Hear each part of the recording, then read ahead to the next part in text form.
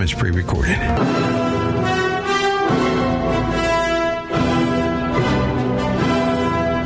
Morning glory, America, bonjour, hi, Canada. That music means it's the last radio hour of the week. Time for the Hillsdale Dialogue. All things Hillsdale are found at hillsdale.edu.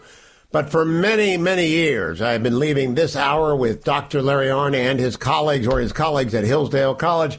In fact, if you Google on iTunes the Hillsdale Dialogue, you will find a comprehensive listing ready for your listening pleasure that goes back, well, my gosh, it's a decade now. So Dr. Arnn and I have been at this a long time. We're in the middle of a 5-part series. This is the middle hour in a series with Glenn Ellmers, who is the author of this book, The Soul of Politics, Harry Jaffa and the Fight for America. Today we're going to talk about 4 critical texts that he taught. Next week we're going to talk about his 3 major battles. And then week 5, which I don't even know if Glenn knows about yet, we're going to talk about Jaffa and Shakespeare as a transition to doing the history plays. Because, Glenn, you persuaded me and I persuaded Dr. Arnn that Harry Jaffa's love of the Shakespeare history plays ought to make up an hour. So we're actually extending your non-binding, non-paying contract for another hour of radio. So I didn't know if anyone sprung that on you yet.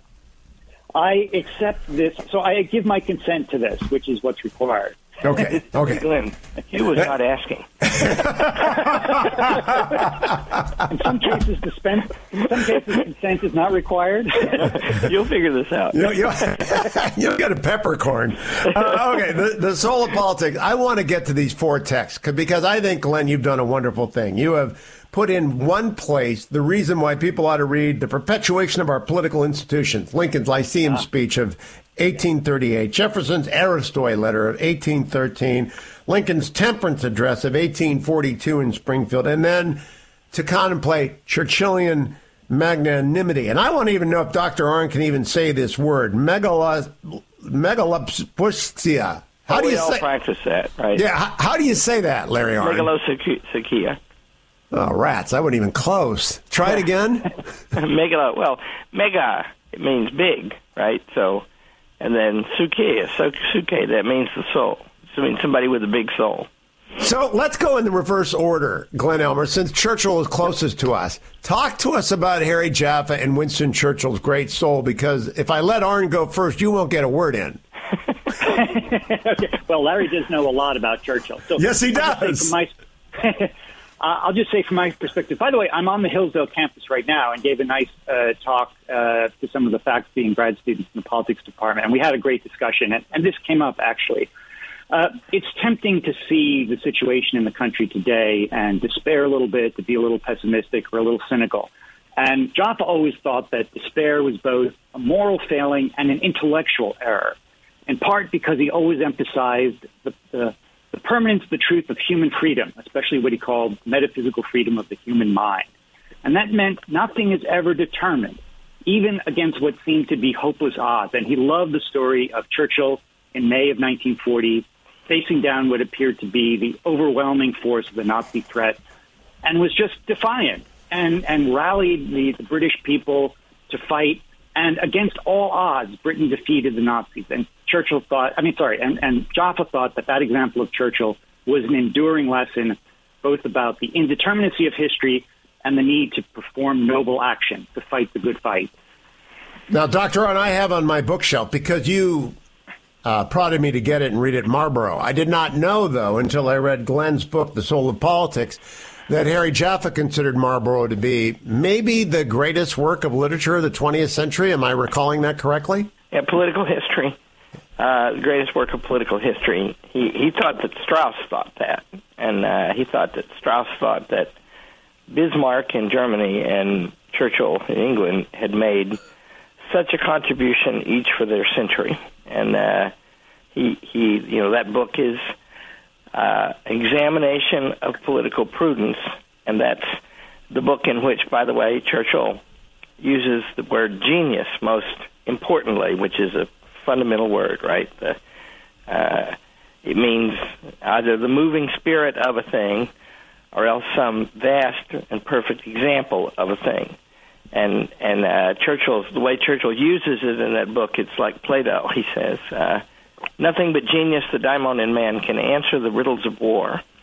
And because genius is much rarer than the rarest and purest of diamonds, wars are mainly tales of muddle. And that recalls Plato's thematic sentence in The Republic, the cities will be miserable until the philosophers are kings. Well, what a remarkable pointer. It's a compliment, obviously, but what a pointer for moderns to be told by Leo Strauss and Harry Jaffa that you have to read a book, Marlborough, by Churchill. And I did not know this. And so, Glenn Ellmers, how often do you read Marlborough? I mean, how often did Harry Jaffa take it up as a example of having to be deeply read in Churchill because of the greatness of his soul? I've only read it twice myself. Jaffa had formally retired from teaching when I became his student. I mean, he was still around and very active. So Larry would be a better position to speak about how often Jaffa brought it up in the classroom. I saw him more when he was out of the classroom, although still very much a teacher, as he always was. So, well, Larry, if you drop Marlborough on a student's desk, they're likely to cut the class. Yeah. Well, to study with Professor Jaffa, Professor Jaffa was compact. I wonder if Glenn agrees with this, by the way. He was compact in one way. His advice to the student was, learn a few things well. First thing I ever heard him say was, in class, was, when people get old like me, they start making a list of the 100 greatest books. Life is too short to master 100 great books. I have a list of the 3 greatest books. And Churchill was not on that list, by the way. So, but what he thought, like when you studied with him, you learned, like, I can quote from memory that thing about genius, and I can quote from memory quite a number of things about Churchill, because I regard them as important and illustrative of the heart of the matter. Well, that's what you learn to do with Jaffa.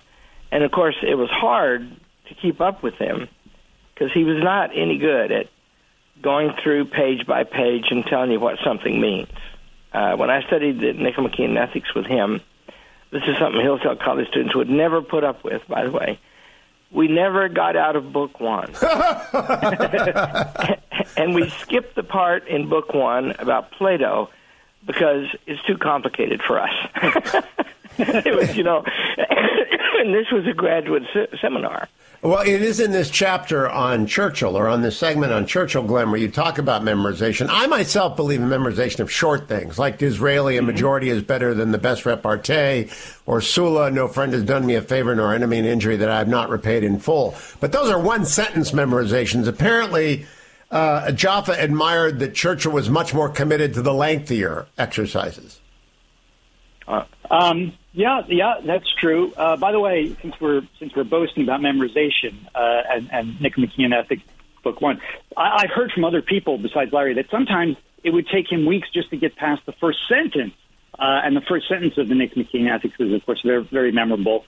Every art and every inquiry, every habit and every practice appears to aim at some good. And there's a wealth of wisdom in that. Sorry, that was just an aside. Well, that's a good aside. Yeah. But back to Churchill. What is it about Churchill that he considered great-souled? So statesmanship is a kind of practical genius, right? Political philosophers have an expertise in the realm of theory, in the enduring truths. And Jaffa and Strauss both considered the philosopher to be the highest way of life, committed to the endless pursuit of wisdom. But the practical world has its own peculiar genius, its own peculiar dignity. And there's a special kind of great souledness, great virtue that excels in the political world. And it's an inspiration even for the philosopher to see that kind of human excellence. And Churchill, along with Lincoln, were probably the greatest examples of that in the modern world, whom both Strauss and Jaffa greatly admired. And again, they thought that they showed something about human greatness that was instructive even for the philosopher. Now, Larry, people will not know that at Hillsdale College there are collected the Martin Gilbert papers and the Harry Jaffa papers. My question here, did Jaffa lead you to Gilbert or did Gilbert lead you to Jaffa? Jaffa led me to Gilbert. That's a precise fact. Jaffa and Harold Rood led me to Churchill, and also I was bitten by a dog and was house-sitting for a guy who And I was laid up in bed, and a house sitting for a guy who had all the Churchill books beside the bed.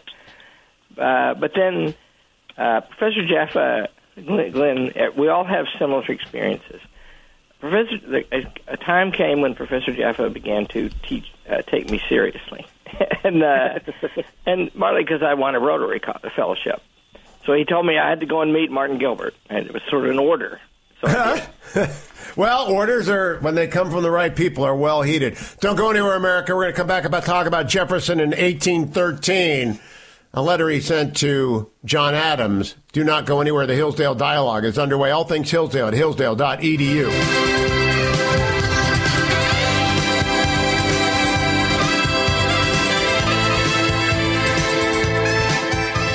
There may be only one or two people in the Beltway who can actually tell the truth. You're listening to one of them. The truth continues when Hugh Hewitt returns in a moment.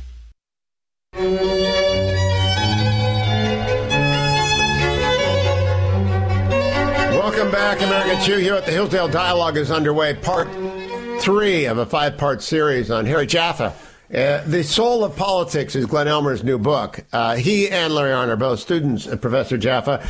Probably because I hung around with the East Coast Straussians, I had never read Jefferson's Aristoi letter until I read Glenn Ellmers' book. And so I need you to describe it for us poorly educated people, Glenn. What is this letter? And I read it now. I've read The Soul of Politics, but tell people why they ought to go find it. Sure. So, Jefferson and Adams had a little bit of a falling out, but then sort of resumed their long friendship and carried on a correspondence that Jaffa once described as one of the highlights of the English language. I mean, two immensely well-educated and influential, thoughtful men exchanging these wonderful letters. And at one point, they're talking about, okay, what is it we try to accomplish here in America? And Jefferson points out that a lot of regimes, a lot of political communities claim to have the rule of the best, and that's a Greek word, aristocracy, the rule of the best. But in many cases, it's fake or phony aristocracy. And this was the problem of European feudalism, right?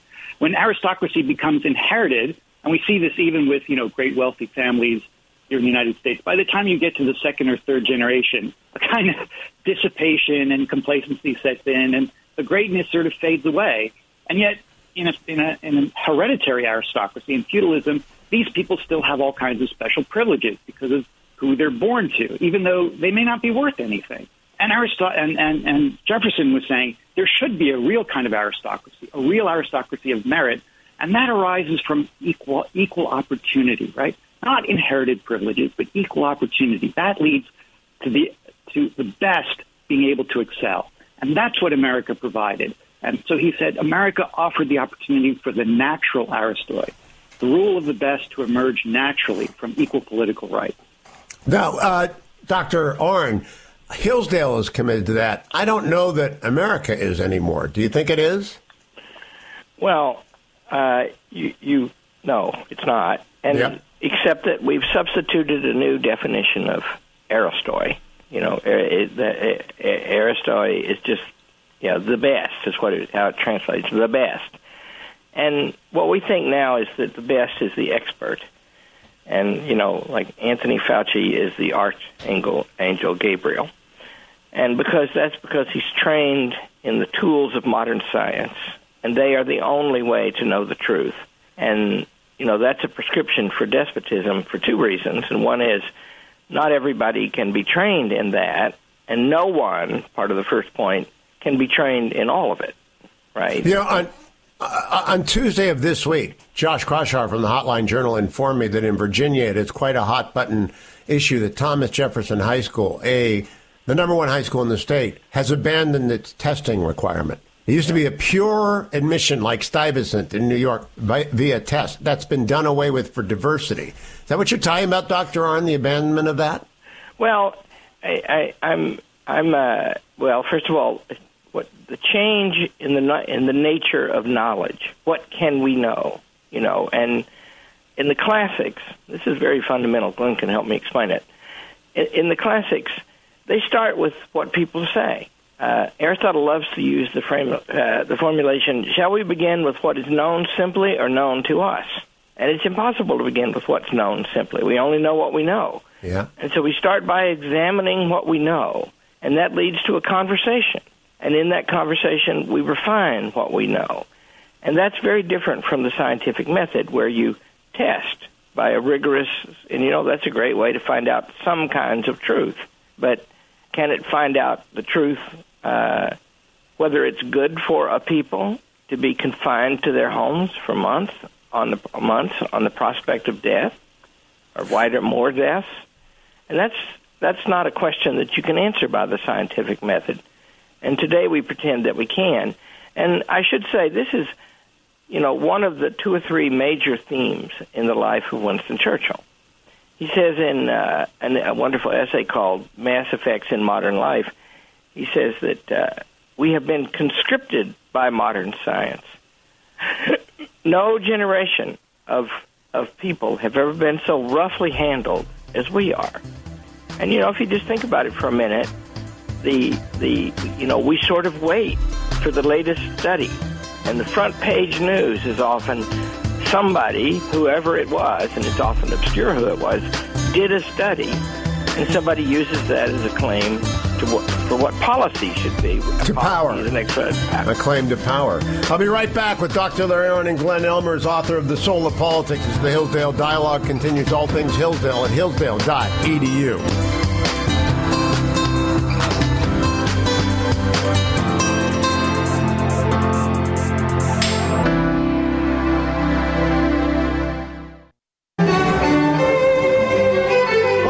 America, Hugh Hewitt, the Hillsdale Dialogue underway, the last radio hour of the week. This week with Dr. Larry Arnn, the third of 5 parts with Glenn Ellmers, whose brand new book, The Soul of Politics, I cannot recommend higher to you, though they are confusing me.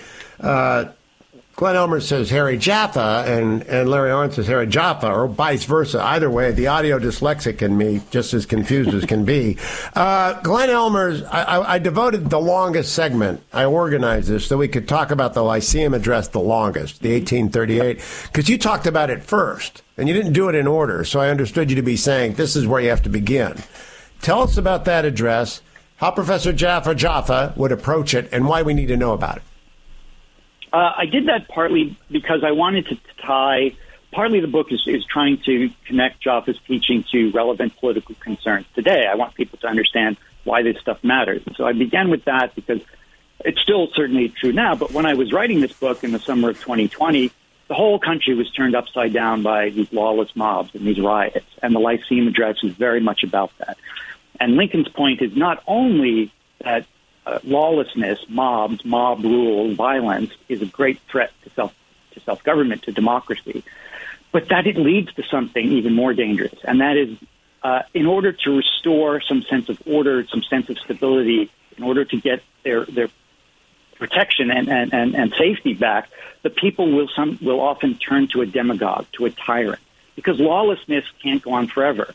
And so a demagogic tyrant, a despot, will emerge just to restore order. And that's, in a way, the greater danger of lawlessness. And that was very much on my mind, and I think it's still a very relevant concern in American politics today. And that's the theme of the Lyceum Address. How relevant it is on Monday of this week, I interviewed Bret Baier about his very fine book, To Rescue the Republic, about a very great man, General Grant. And the end of Bret's book, and he talked about it at a crowd at the Nixon Library, is the pulling down of the Grant statue in the Presidium in San Francisco.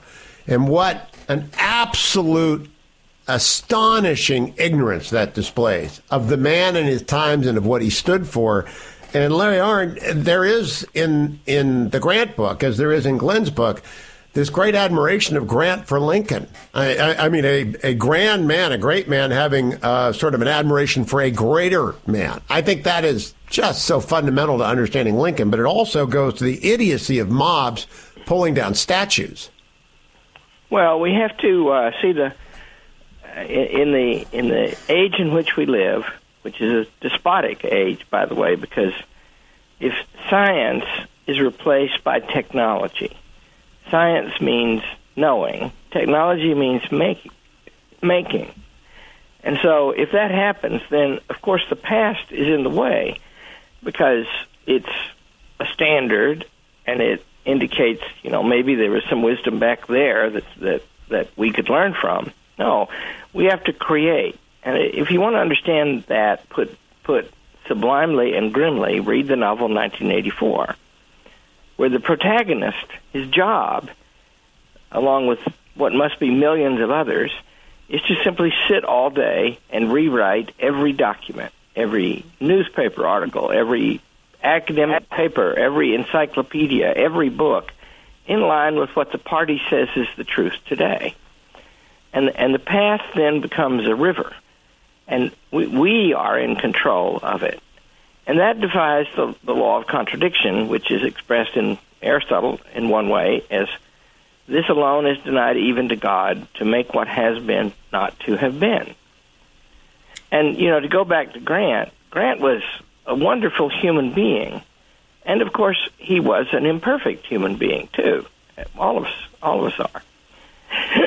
And this, on the slavery question, Grant was energetic in trying to liberate and protect the former slaves and use the army to do that. And that's a great thing. And these people who are tearing down his statues, you just have to ask about them. What the hell did they ever do? What did they know either? If they got to Hillsdale's campus, which, by the way, you're at, Glenn, and I've never been invited to in October because it's the nice time of year to go. I only get invited in the dead of winter to Hillsdale. But the mob would probably tear down Frederick Douglass, not just seeing a statue. They would just assume that it must be torn down.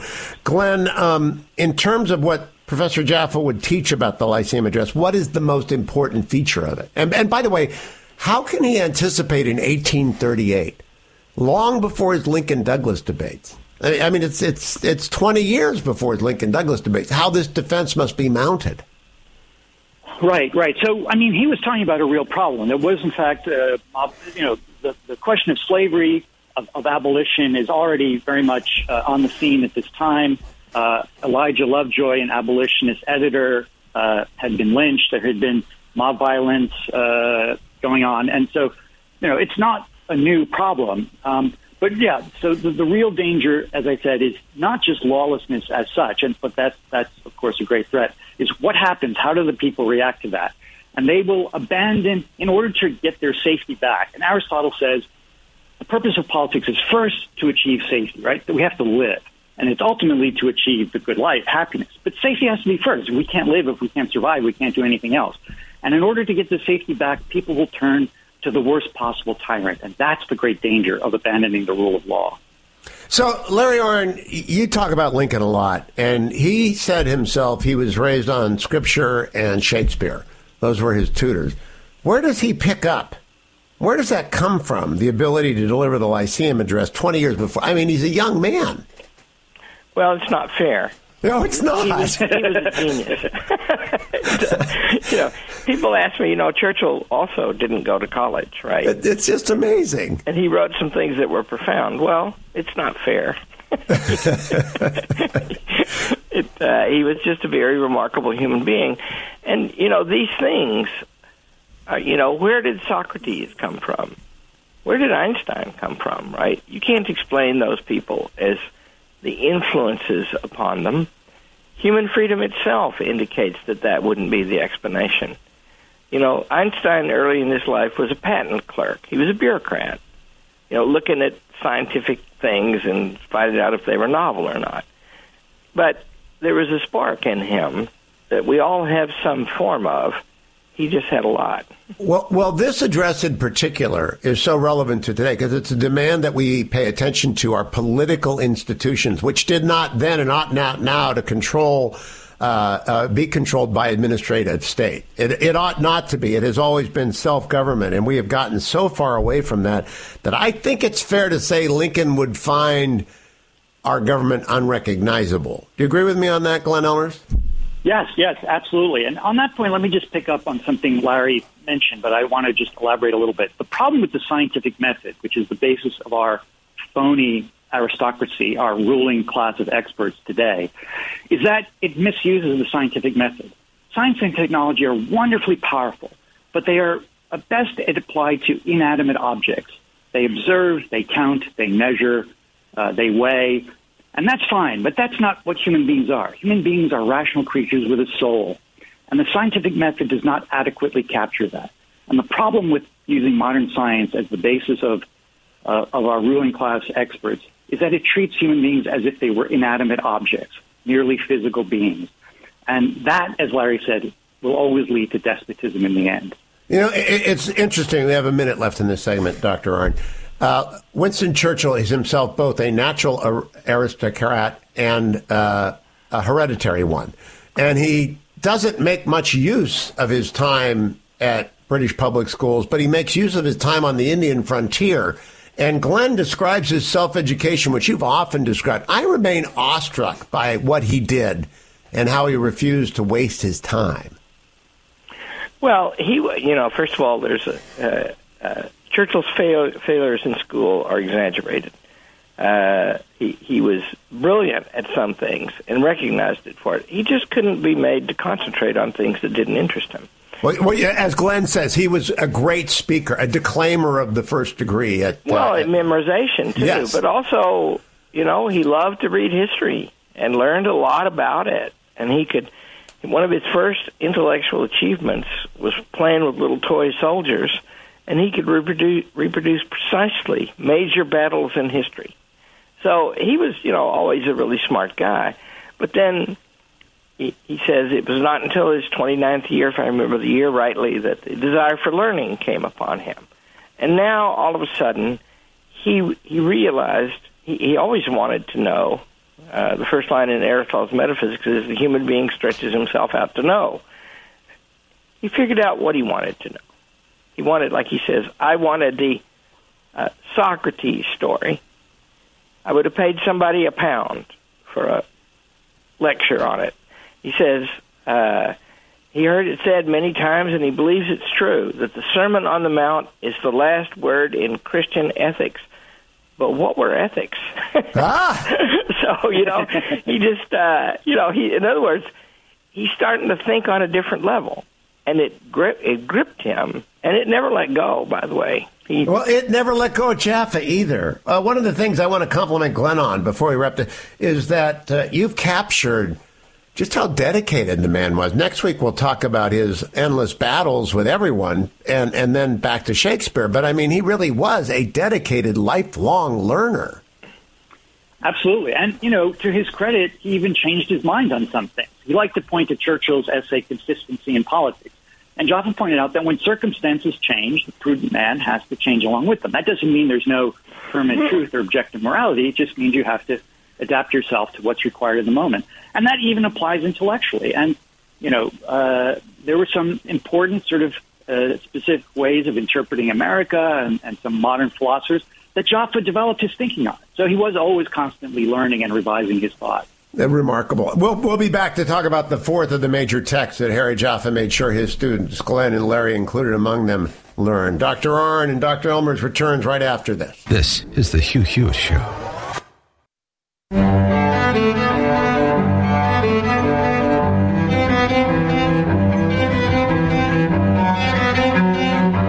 Welcome back, America. The Hillsdale Dialogues are all available at hughforhillsdale.com. Everything for Hillsdale, including an application. And they're becoming more and more numerous because parents are increasingly demanding their children have an opportunity to learn, are available at hillsdale.edu. All of these dialogues, hundreds of them, are available at iTunes. I've just discovered, and they're much easier to actually access there.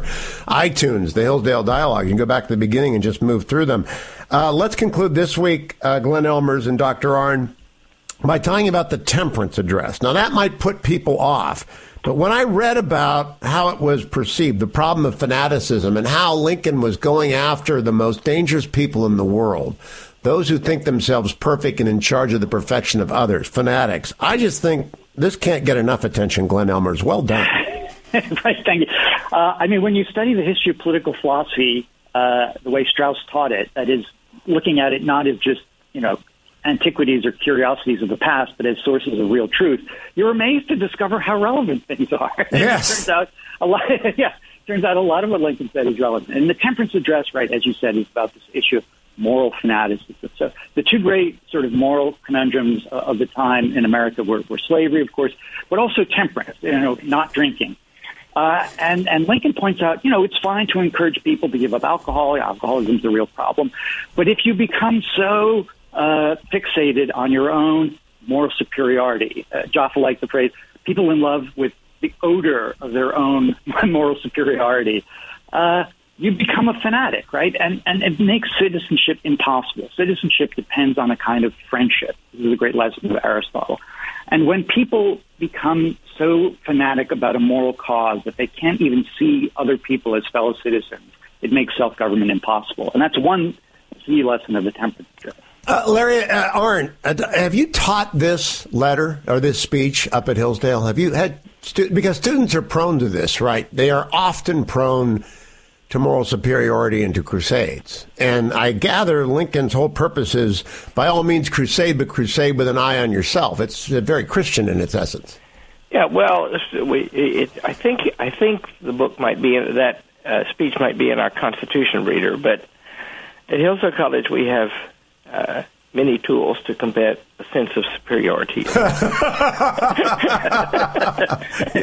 One of them is their president. Yes.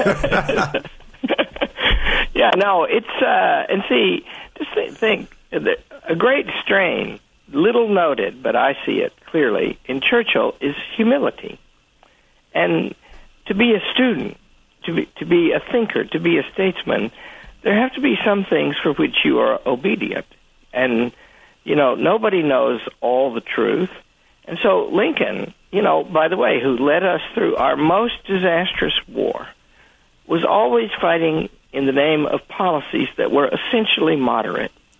And that's because it's better to get along and think and talk than it is to hit each other.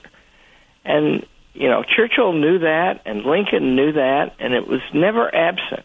And that points to something beyond politics, too, because Glenn said right at the beginning, in Harry Jaffa and in Aristotle and in Shakespeare and in Lincoln and in Churchill, the highest kind of life is not the political life, although that's a very high kind of life. And the political life is to shelter something. If you read in Book 5 of Aristotle's Politics, there's this chilling description of how the only way that the tyrant can perpetuate himself, and that way is to destroy our friendships and our sense of wonder. You mustn't look beyond, and our faith, you mustn't look beyond the tyrant. And everything has to be consumed in the dull constancy of petty public affairs. Just go read social media and see what's going on there now. See, yeah, and the fanatics must, in fact, harness that. Boy, Glenn, you have written a book for our time because you are focused on the fanaticism of both left and right. And I'm sure Jaffa, as we will talk about next week in his arguments on the right, was also concerned about fanatics on the right, just as much as he was about fanatics on the left, if not more. Yeah, sure. Some of his most strenuous arguments were other conservatives because he thought getting conservatism right was paramount.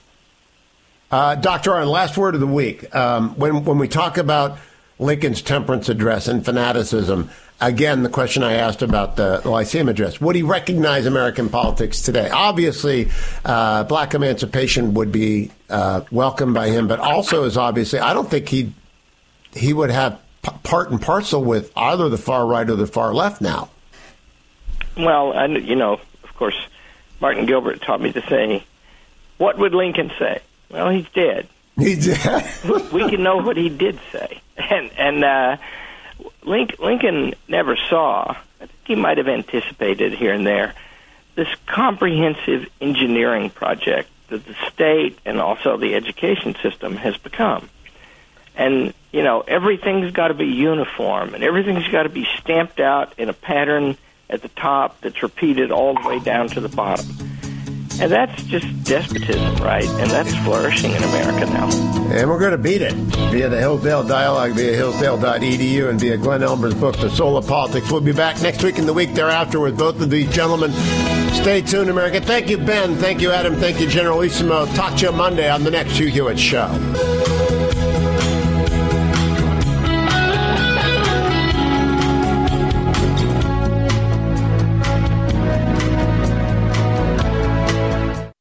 When you absolutely, positively need the truth, this is where you turn. This is the Hugh Hewitt Show.